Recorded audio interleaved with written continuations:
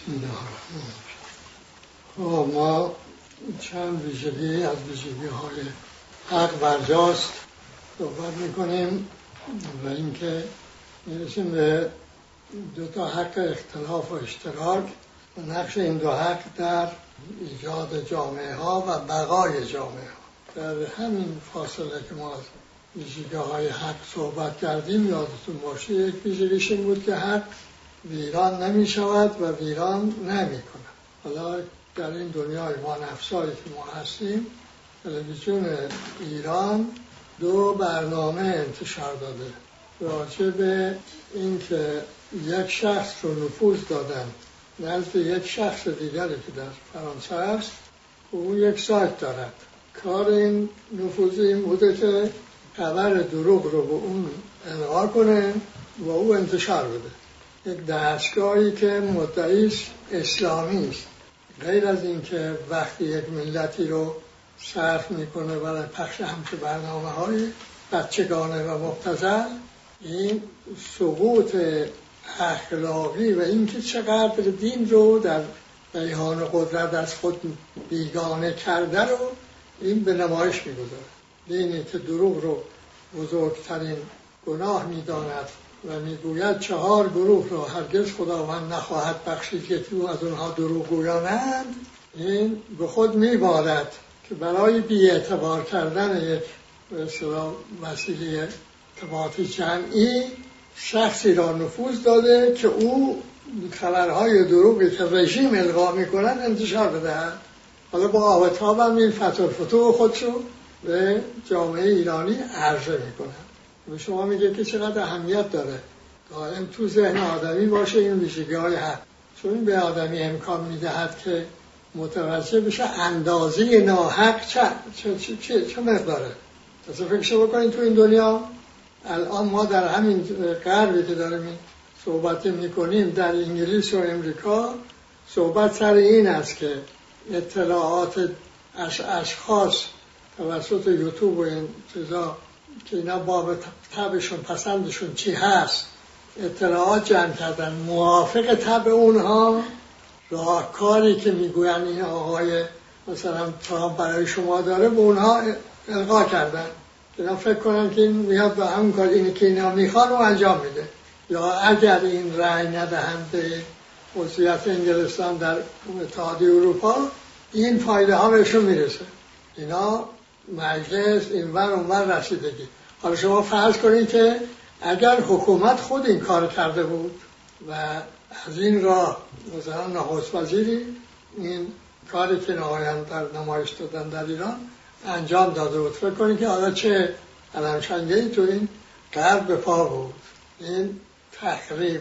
حالا اینی که وقتی انتشار میدهد خیال میکنه یک جوانی در خارج کشور داره تخریب میکنه، حالی که در واقع خود رو تخریب میکنه. ولی معلوم میکنه که این دستگاه یه دستگاهی که میان 2 کامیون 2 تا چیز بود از این کامیون‌های کوچک بودن اسناد اتمی اینا رو برمیدارن از کشور میبرن خوابش برده.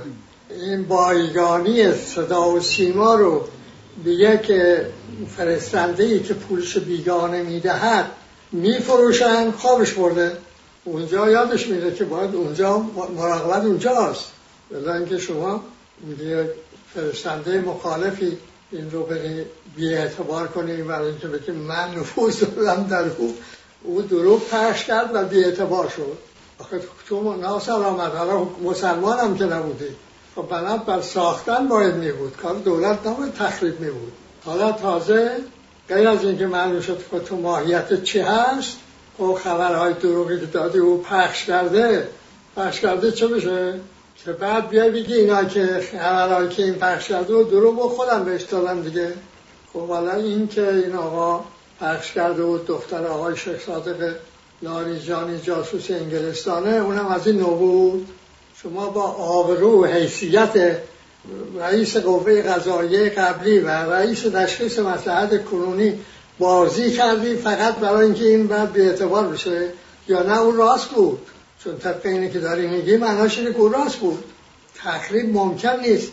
عقل قدرتمندار خیال میکنه دیگری داره تخریب میکنه ولی در واقع خود رو داره تخریب میکنه. آدم اینه متصدیان کشور به چی کارا مشغولن؟ با چه سطح نازلی از فکر؟ آقای میدونست که این ویژگی های عقل اینه و عمل میکرد. و دستگاه دیگه ما داشتیم. خب از ویژگی های حق 19 ویژگی این است که حق که ذاتی حیات باشه به خلاف حق موضوعه قابل تقسیم نیست. شما اگر این مال که این شیرینی باشید میتونید تقسیم کنید، ولی که رابطه شما با اون ذاتی حیات شما نیست. مالکیت خصوصی شما برای اون شیرینی دارید، اون رو میتونید تقسیم کنید به حاضران بچشونید شیرینی رو، اما نفس کشیدن خود رو نمیتونید تقسیم کنید، زندگی خود رو نمیتونید تقسیم کنید، آزادی خود رو نمیتونید تقسیم کنید، استقلال خود رو نمیتونید تقسیم کنید. حق ذاتی اینجوریست. پس هرچه میگویند که بله حالا درست آزادی کامل استقلال کامل نداریم ولی به جاش فلان چیز داریم، اینه دادیم اونه گرفتیم. دادنی و گرفتنی نیست که شما بدهی بگیری. اگر نوه کار نبری خودت باید ازش غافل شده باشی و اگر غافل شده باشی خود رو تخریب کردی، چیزی هم نگرفتی. خیال میکنی گرفتی، اون چرا هم گرفتی به کار تخریب بیشتر میاد. نگاه کنید به کشور بیچاره ما دیگه.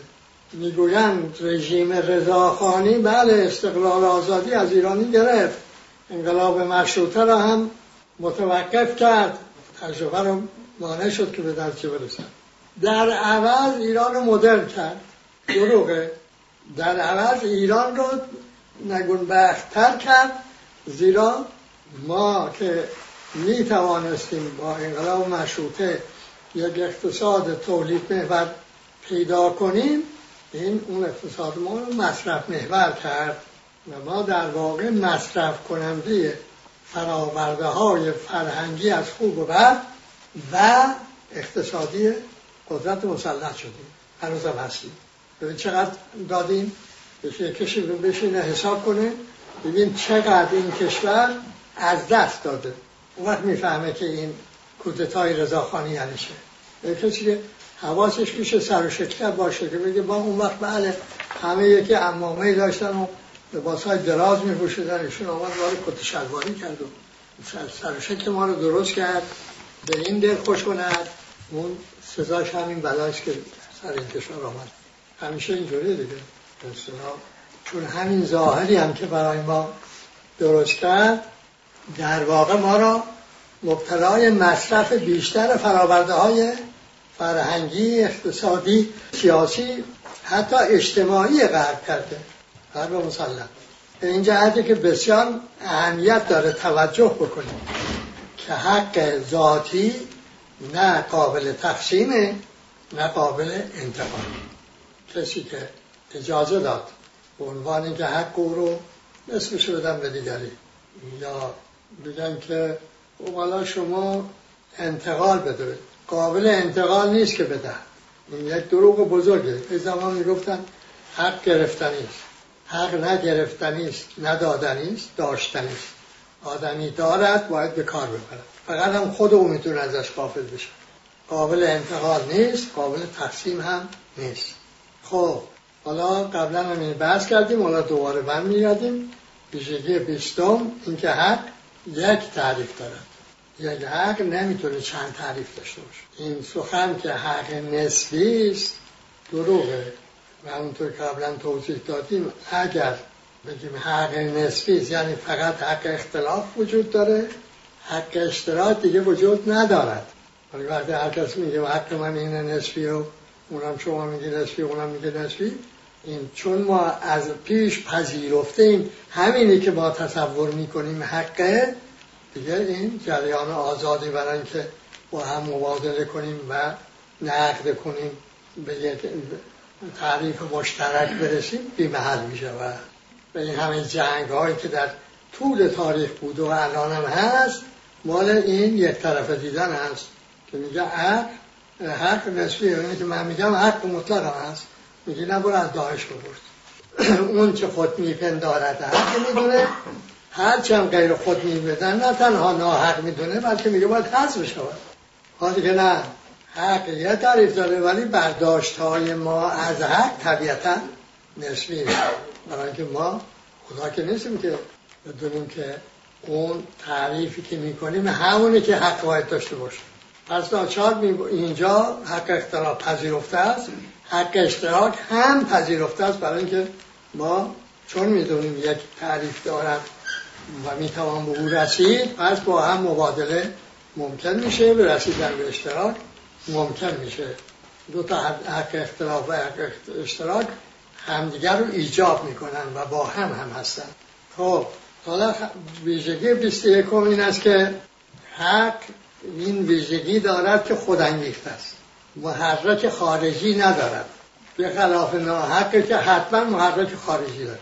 اگه کسی خواست به زور کاری را انجام بدهد، این اولا یک موجود لازم است که این زور رو به او اعمال کنه، پس نسبت به او خارجی است.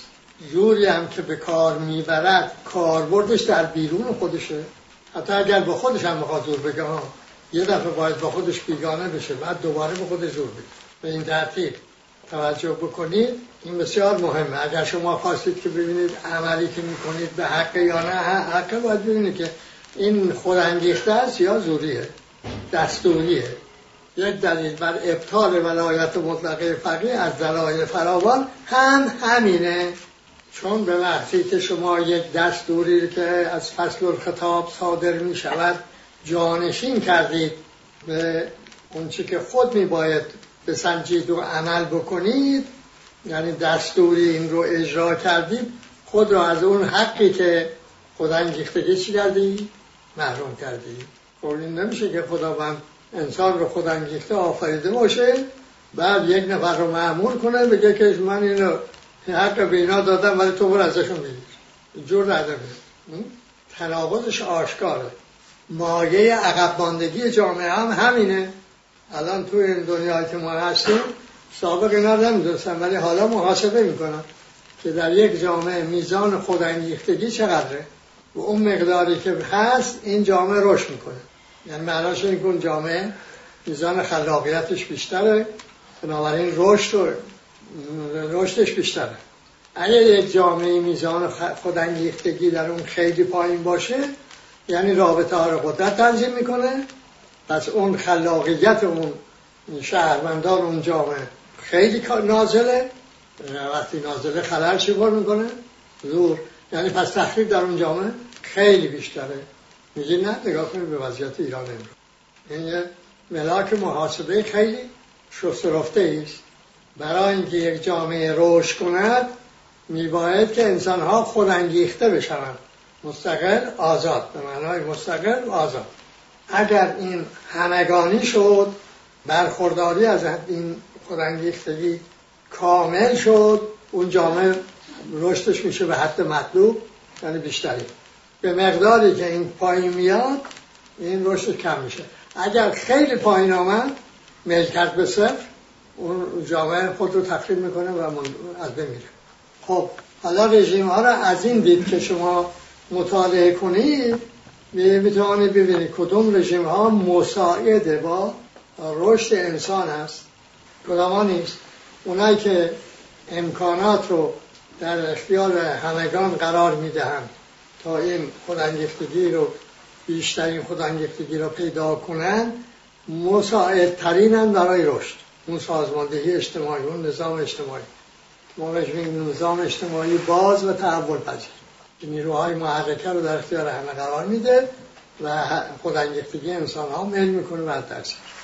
و بعکس نظام های بسته، اونها نامساعدترینن با رشد انسان، برای اینکه خودانگیختگی رو میل میدهن به صفر. در حال حاضر غرب گرفتار این مشکل شده. یه دورانی داشته، دوران که میزان خودانگیختگی بالا بوده، رشد بیشتر بوده. حالا به همین ترتیب که این مثلا سرمایه‌داری بزرگ میشه و برای خودش مراکزی درست کرده، نخبه ها درست کرده و دورش هم قلعه درست کرده و جامعه ها به کلی بریدن از اون بالاه اون قشای میانم میرن به طرف پایین. این میزان خودانگیختگی در این جامعه ها پایین آمده. یه دلیل قوت گرفتن راست افراطی هم همینه این جامعه ها، چون زندگی دستوری رو میگه حالا من اینجوری زندگی رو با دستور اینجوری بهتر راه میبرم، مشارکت و این چیزا کمتر شده. این ترتیب میبینید که این ویژگی ها نه فقط به درد این شما میخوره که امریک رو یا کاری رو یا فکری رو ببینید حق یا نه، ویژگی های حق داره یا نداره، بلکه به کار شما میاد برای اینکه ببینید که مثلا برخورداری از حقوق چه تأثیر تعیین کننده دارد در اینکه جامعه رشد کنه یا خود رو تخریب کنه. و 22 ویژگی 22 حق جاذب حق و دافع ناحق روشنه. حق و ناحق با هم جور نیستن، با هم جمع نمیشن. چرا؟ لازم اینکه شما وقتی که بخوایی حق رو ناحق بکنی چیکار میکنی؟ یه بلای سرش میاری دیگه. همون بلایی که سرش میاری دیگه سبب میشه که این نتونه با حق دیگری جمع بشه، چون دیگه حق نیست که. حالا از این دید که شما نگاه کنید میبینید که این آقای کدیور یک مقالاتی نوشته راجع به بهتان و عرض کنم به شما اینکه کسی رو متهم به چیزی کردن و میگه آقای خمینی در کتاب ولایت فقیه گفته است که روحانیون درباری رو من نمیگم بکشید ولی متهمشون کنید یا آبروشون کنید که اینا نتونن زیان برسونن. و گفته که یک روایت وجود دارد که نمیدونم در کدام کتاب است، بنابر اون روایت افترا زدن، تهمت زدن که از گناهان کبیره هست در مواردی جایز در مواردی واجب می شود. این قول آقای خمینی رو ایشون موضوع بحث کرده. حالا وقتی اون میگه گناه کبیر از قرآن صراحت داره دیگه، حالا اگر هم روایتی باشه خلاف نص میشه دیگه، بس از اعتبار ساقط میشه. حالا کار به اون نداریم، اصلا این عقل قدرت مداره میگم این اصلا به فکر نمیفته که این تناقض عجیب غریبی رو نمیتونه ببینه. اطلاع به منطق سوری به این شدت ها. آقا این وقتی شما تهمت میزنی یعنی چی؟ یعنی دین رو لغو میکنی، حق میکنی ناحق. پس یه دفعه دین میگوید من لغو بکن تا بعد چیکار کنی؟ دیگری رو بی آبرو بکنی که از بیرا آبروی او من سود ببرم من دین. 2 تا تناقض هم، یکی خود دین رو باید نفی بکنه، حق ناحق کنه. 2 این که آقا دین معنی این که به اشخاص با آبرو بده، به شخصیت بده، به حقوق بخواند. بشن نمیگه اونا رو به حق بخونید، نه میگه با اونا رو تخریب کنن با دروغ، با افترا. حالا سومی میگم و توجه ندارد که این مفتری تا خود رو تخریب نکنه نمیتونه اون رو تخریب کنه. بعد از اینکه افترا دروغش معلوم شد خودش مفتری تخریب شده، او که بهش افترا زدن نه سالم از آنجا طلبکارم شده. نمونه از این نوع میخوایی این سینمای رکش آبادان خب به دروغ تبلیغ شد که این کار رژیم پهلوی بوده، درست؟ و انقلاب شد، رفتیم ایران. کی تحقیق کرد؟ ما، گروه ما کرد. معلوم شد که دروغه، کار اون رژیم نبوده، کار مدعیان انقلاب بوده. اسم و رسم همین هم در آمد، گزارش هم تو روزنامه انقلاب اسلامی منتشر شد. خب کی بی آبرو شد؟ اولا به اعتبار کل انقلاب، کسانی که در انقلاب شرکت کرده بودن و در پخش اون دروغ شرکت کرده بودن، ولی اساسا اونایی که این جنایت کرده بودن. کی اعتبار پیدا کرد و طلبکار شد؟ رژیم سابق.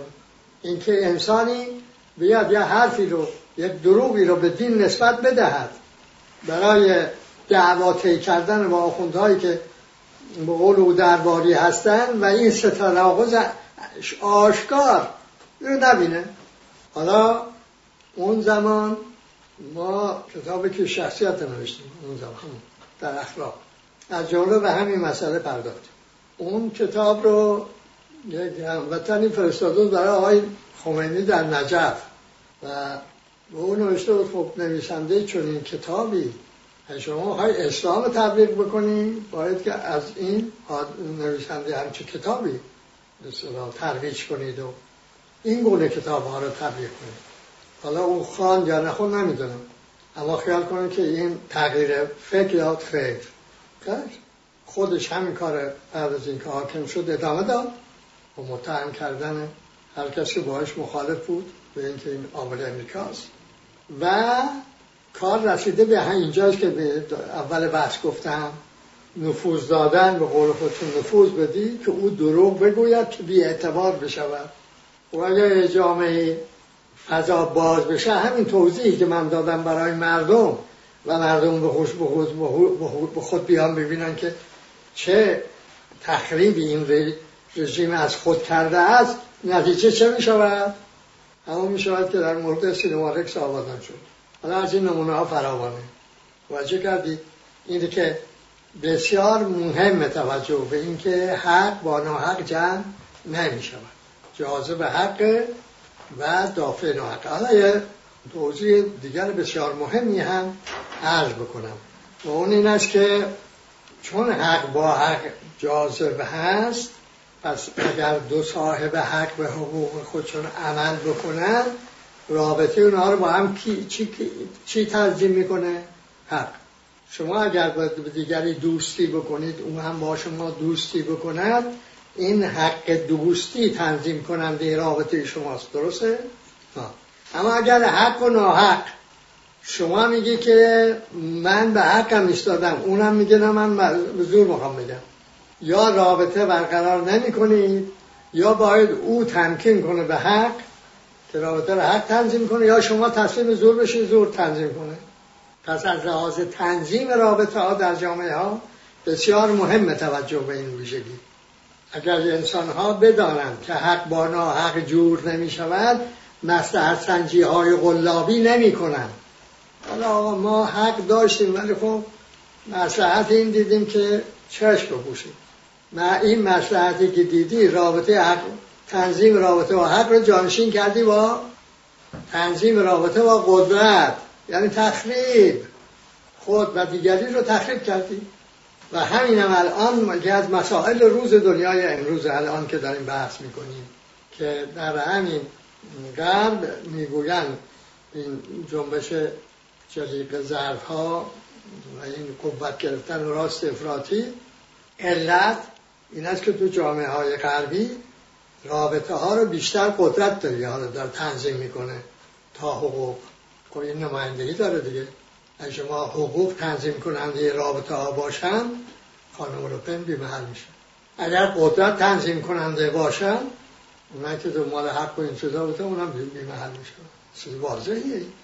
شما یک در جامعه باشید که تمام رابطه های قدرت تنظیم میکنه این جامعه آماده است برای که استبداد درش حاکم میشه.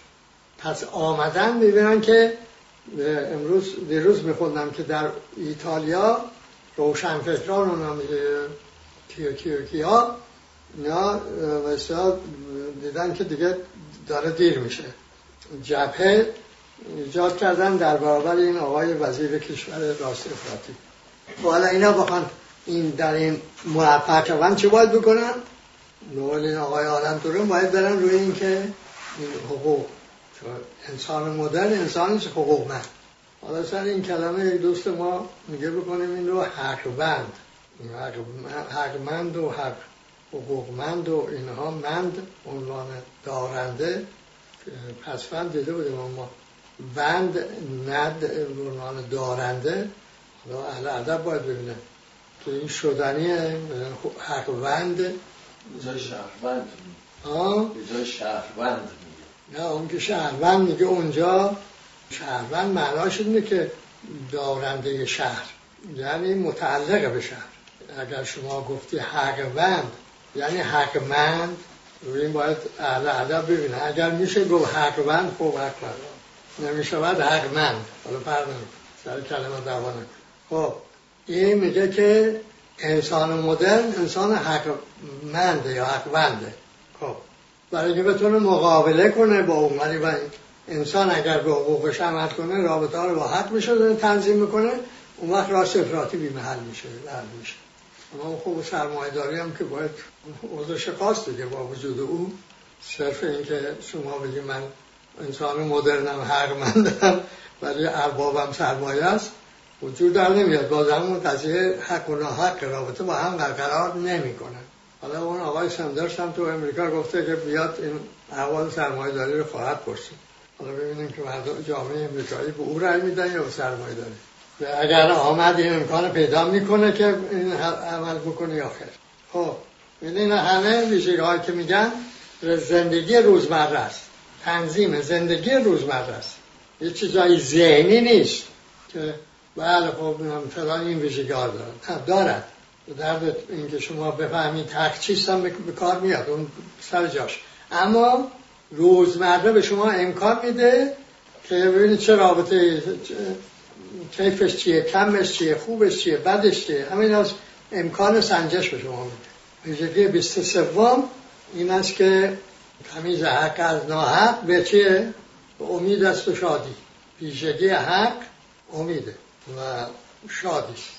البته شجاعت، خیلی از این صفات معنوی، همه اینها صفاتی هستن که ویژگی های حق هست. حالا ما 2 تاش اینجا گفتیم، بقیه شما میتونید که فهرست کاملی از اینا ترتیب بدید. یه دفعه جمع کردم 70 تا از این صفات جمع کردم، حوصله نکردم ادامه بدم. عمری باقی باشه و حوصله کنم اینا رو ادامه میدم. یه فهرست کاملی باید داشته باشه. اما اون چی که به قول این صاحب نظران دنیای امروز میگه نئولیبرالیسم، سرمایه‌داری های نئولیبرال، اساس کارش این است که انسان امروز رو مأیوس کنه از اینکه توانایی مقابله با این سرمایه‌داری رو داره، الغای یأس میکنه. اهمیتش در اینه. مکرر فقط این کسی صفت. حالا در بنابر قرآن ما یأس از خدا چیه؟ کفره. ولی یأس از حق کفره دیگه. شما داری حق میپوشونی. حق امیده. اون که پوشوندی میشه چی؟ یأس. یأس هم چی میاره؟ غم میاره و احساس ناتوانی میاره، چون توانایی هم از ویژگی‌های حقه. همون را از دست میدی، کس کردگی پیدا میکنی. میشه این جامعه های ما مثلا چون میزان احساس ناتوانی در جامعه های غربی داره میزانش، بلکه از جامعه های ما داره بیشتر میشه. یه چیزی ساخته که خودش هم شده بنده او، فکر میکنه دیگه کاری ازش ساخته نیست، بخواد دیگه به هم بزنه بیکاری میشه و چی میشه و چی میشه. حالا میگه این قطب شمال که بعد چیزاش داره آب میشه، ها مثل این لاشخورا روسی و منم چی رفتن اونجا ببینن چی منافع میشود گیر آورد و دور پدر این که زندگی روی زمین میمونه نمیمونه، فعلا جیوار پر کنید. این انسان اینجا میشه. این ویژگی بسیار مهمیه. امید، شادی از ویژگی های حق. خب بالاخره ویژگی 24 البته الان من 24 تا رو گفتم، بعدش هم ویژگی های زیادی پیدا کردم که الان دیگه همین مقدار ما را بس برای این بحثایی که میکنیم. این است که حق رو جز بر اصل موازنه عدمی نمیتونی تعریف کنی. بر اصل سندیت اگر بخوای حق رو تعریف بکنی، تعریفی جز قدرت به دست نمی آورید. این که من اصرار میکنم در اصل موازنه عدمی به عنوان اصل راهنمای اندیشه مستقل و آزاد به این خاطر است. این سندیت از کجا پیدا شد و راهنمای فکر بشر گشت؟ از اینجا که به اصطلاح آدمیان روابط قوایی که با هم برقرار میکردن و طبیعتاً دو محوریه دیگه، هر رابطه قوایی 2 محور داره، یکی محور مسلطه، یکی زیر سلطه یا متقابلا، یکی به دیگری زور میده دیگری قبول میکنه، یه نوع سنویت میشه. یه نوع نه، این زور میگه اونم به این زور میگه، متقابلا. همین که الان در جامعه های بشری هست اینجوریه. میگه که این یکی از ویژگی های مدرنیته، بلکه هیپر مدرنیته همین تنازع است. و تنازع 2 طرف میخواد دیگه، از 2 تا محوره. این سعی میکنه از او بکنه، او سعی میکنه از این بکنه. و در این بر این سندیت رابطه قوا قابل تعریفه، پس قدرت قابل تعریف. اگه شما بخوای حق تعریف بکنی ناچار به قدرت تعریف میکنی. دلیل نگاه کنید لیبرال ها در تعریف آزادی چه میگن؟ آزادی هر کس تا جایی است که مال آزادی دیگر از اونجا شروع میکنه، یه محور اونم یه مرزم میاد این دو محور، اینه که مال این از اونجا تا اون مرز او، مال اونم از اونجا تا مرز دیگره. شما فکر کنید هر انسانی ببین چند میلیارد مرز بدبخت توی مونده، اسمش هم با خودش میذاره آزادی. به قول برکستون گفت آقا این اگر تعریف اینو که کردی میگفتی جبر که درست بود، چرا دروغ به این آشکاری میگی؟ این کجاش آزادی آخه؟ این جبره. میگه اگر منو متعین میکند کی دیگری، او را کی متعین میکند من. اینکه سارت آمد دید که خب با بخواد میگن فیلسوف آزادی به این جهت دیگه، اون دید که خب بر صنعیت نمیشود راهکار پیدا کرد، گفت که آزادی بیرون رفتن از تعین.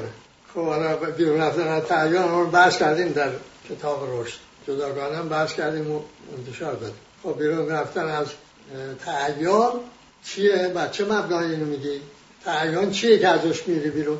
این سوال هایی است که به آقای ساتم میگفتی نمیتونست جواب دقیقی بده. این بر موازنه عدمی است که میشود شما چون محدوده رو برمیداری و رابطه نسبی و مطلق به شما امکان میده حق رو تعریف کنید به ویژگی هاش که ما شناسایی کردیم. اهمیت موازنه عدمی دلیله. به شما رهبندگی زور میرهد، راحت میتونی رابطه قوا رو واردش نشوید. حالا شما در سطح کشوری بگید اگه قرار بود که ما همینجور که مردم ایران شعارشون بودیم استقلال آزادی، نه شرقی نه غربی، بر همین مبنای موازنه منفی یا عدمی رابطه کشور رو با دنیا تنظیم میکردیم، در چه وضعیتی بودیم الان؟ این چقدر فرق قضیه است. نه گروگانگیری، نه جنگ 8 ساله، نه تحریم ها، نه این بحران ها، نه این جنگ 8 گانه، هیچ کدوم نداشتیم. به جاش رشد داشتیم و بسا تمام منطقه تغییر کرده بود. به لحاظی که ما الگو می شدیم برای زیست حقوقمند که به جامعه ها امکان میداد که اونها همچون ما بزیند، ولی متاسفانه ما شدیم الگوی بعد. دیگر هم از ترسی که سرنوشت ما گرفتار نشوند به گرد انقلاب نچرخیدن. اندازه شناسی هر هم به همین ویژگی رفت داره. بله، اون یه ویژگی دیگری است که هنوز تو این مجموعه نیاوردیم. اون هم اندازه شناسی از ویژگی های حقه. خب حالا ما وارد میشویم به بحث راجع به رابطه دو تا حق، یکی حق خلاف، دیگری حق اشتراک. خب اینه که همه رو شنیدید که دموکراسی در دموکراسی اصل بر کثرته، کثرت آرا و عقاید.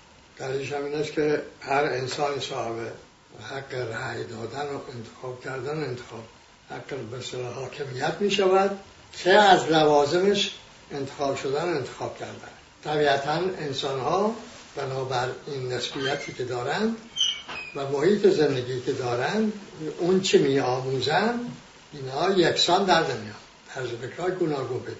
پس حق اختلاف یه امر طبیعیش، یعنی هر کسی ذاتی حیاتش هم هست دیگه، بخواد انسان خلاق بشود این حق رو داره که چون دیگری نباشد، چون دیگری نیندیشد، به طور طبیعی اینجور میشود.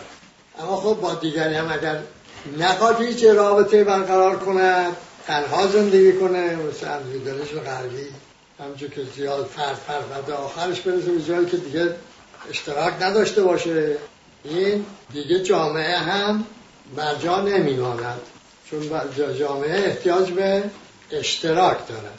به قول مدرس نیاز به جامع دارد که نه تنها این جامعه بهش واقعیت ببخشد بلکه ادامه حیاتش را هم ممکن کند. حالا شما از این دید که گفتم یا یه دید دیگه هم به قضیه نگاه کنید، میبینید خب حالا ما این حق اختلاف رو بخواهیم بشناسیم باید در این اشتراک پیدا کنیم دیگه. اشتراک پیدا کنیم که هر کسی حق دارد جز دیگری بیندیشد. پس این در جا حق اختلاف نیاز دارد به چی؟ به حق اشتراک. یعنی باید اشتراک بجوییم در این که میتوانیم همه طرز فکرهایی داشته باشیم که یکسان نیست. خب عرض کنم شما اگر درست توجه بکنیم مثلا 2 نفر با هم میرسن، تازه میخوان آشنا بشن، از کجا شروع میکنن؟ از شناسایی دیدن. این در این شناسایی چی میفهمن؟ اشتراکات که دارن، اختلافات که دارن، نیازهایی که دارن ممکنه اون نیازها سبب شده که با هم آشنا بشن، اما وقتی که شروع میکنن به این که ببینن کی هستن و اختلافاشون میاد جلو دیگه، ناهمسانی هاشون این با یکدیگر مبادله میکنه. بعد این ناهمسانی ها رو به اصطلاح در ضمن رابطه و ادامه با شیوه هایی که در جامعه ها مرسومه نقد میکنن تا اشتراکات بیشتر کنن. اگر توانستن بکنن دوست میشن و ادامه پیدا میکنن، نتوانستن جدا میشن. اون خانواده هم که تشکیل میشن اینجوری. پس در واقع در آغاز حق اختلاف کاربرد داره، به تدریج که میره جلو مبادله میشود، اشتراکات فزونی میگیره و یک گذار دائمی میشود از اختلاف به اشتراک. اینه که جامعه ها پدید میان، دوستی ها بود وجود میاد، خانواده ها تشکیل میشوند. حالا اگر شما در یک خانواده بخواهی به حق اختلاف ممنوع کنید، آقای رئیس خانواده یا خانم رئیس خانواده مثلا اینکه کی سالار باشد، امر مطاع صادر فرمود برایت مطلقه که اختلاف بی اختلاف، هر چه ایشون میفرمایند بقیه اون باید اینه عمل کنن. حق اینه که چون چرا هم نداره، حضوری موقف.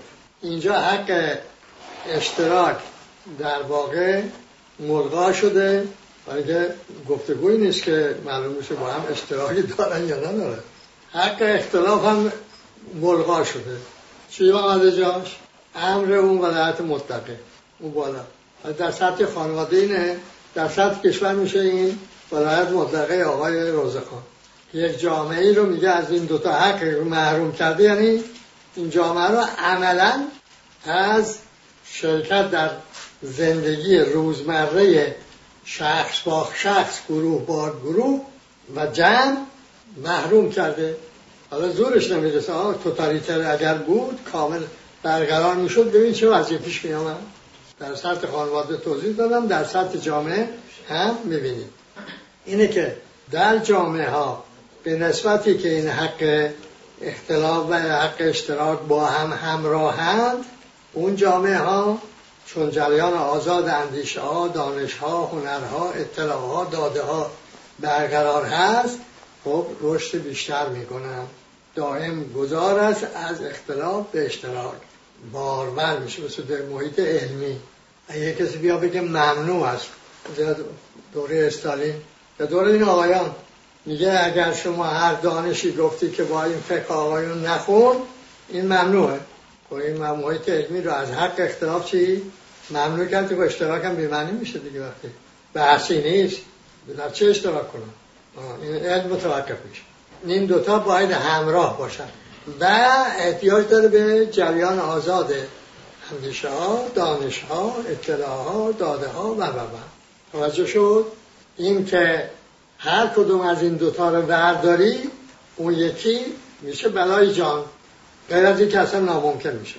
حالا در خود جمعتون هم اگر بخواهید که این 2 تا حق با هم به کار ببرید رشد میکنید، اگر نه عقب میرید. حالا جمعهایی که با هم جمع میشن و بعد از این مدتی منشعب میشن، توجه بکنید اونجا اون جریان آزاد اندیشه هم متوقفه. چون متوقفه، اون حق اختلافی میشه مطلق، راه دیگه به اشتراک نداره که بحث بشه، گفتگو بشه، نقد بشه، عبور بشه از اختلاف به اشتراک، انفجار ایجاد میکنه. خب این چیزای واضح رو ما انسانان چطور حالیمون نبوده؟ الان هم نیست. الان همین جمع‌های ایرانی نگاه کنید، هیچ دلیلی اگر این 2 تا رو با هم بپذیرن، به جای اینکه این مرزهای کشیدن بین خودشون تا رفته تا عرش اعلی اینا رو بردارن، با هم بنشینن و اختلافاتشون رو با هم به نقد بگذارن برای عبور به اشتراک، اصلا سرنوشت کشورشون عوض میکنن. نمیتونن. برای اینکه این یه عده که اصلا تضاد بازم گفته این آقای هگل غلط زیادی کرده یا حرف درستی زده. حالا بعد نمیخوایم وارد بحث دیالکتیک بشیم. اصل بر تضاد است. او رفته جاشو داده به آقای مارکس، اون آمده گفته من این یارو چه هرم از رأس برداشتم به قاعده گذاشتم. این تضاد تو جامعه است.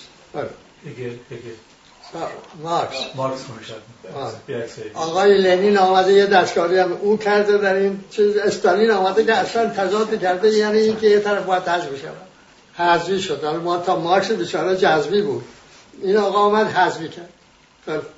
حالا این رفته تو ذهنش نمیاد بیرون، خیال میکنه شأن آدمی در این است که خود رو ضد دیگری تعریف کنه. الان این 40 سال ما میخوایم تو کوشش بکنیم، میگه بابا این خود رو اپوزیسیون تعریف نکن، اقلش اینه که خود از حق اشتراک و حق اختیار هر دو محروم میکنی، خودت تخریب میکنی. آخه این سید علی خامنه‌ای کیه که من خودمو به او تعریف کنم بگم اپوزی او هستم؟ نمیشه، چون خو کرده به تضاد.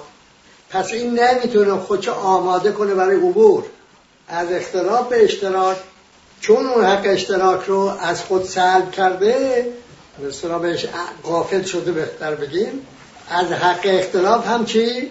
نمیتونه سود ببره، فقط این رو به کاری میبره که من ضدونه. تو ضد مونده پوسیده. گروه های سیاسی ما اینجوری پوسیدن. حالا شما که شنیدید، اون هم که الان این بحث ها رو میشنون، محض رضای خودتون میگن با این تضاد بازها این بحث ها رو به اونها در میان بگذارید، بگید خودتون رو تا کی میخواد تخریب کنید؟ بابا این حق اختلاف با حق اشتراک همراهه، یکی رو به کار نبری اون یکی هم قابل به کار بردن نیست جز تخریب. رها کنید خود رو از این تخریب مداوم. خب این بحث ما، البته ما این بحث بار دیگر به لحاظ اهمیتی که داره دنبال خواهیم کرد، برای اینکه این بحثی که ما رو میرسونه به نقش وجدان همگانی در دموکراسی، خصوصا دموکراسی شورایی. این هم بحث امشب.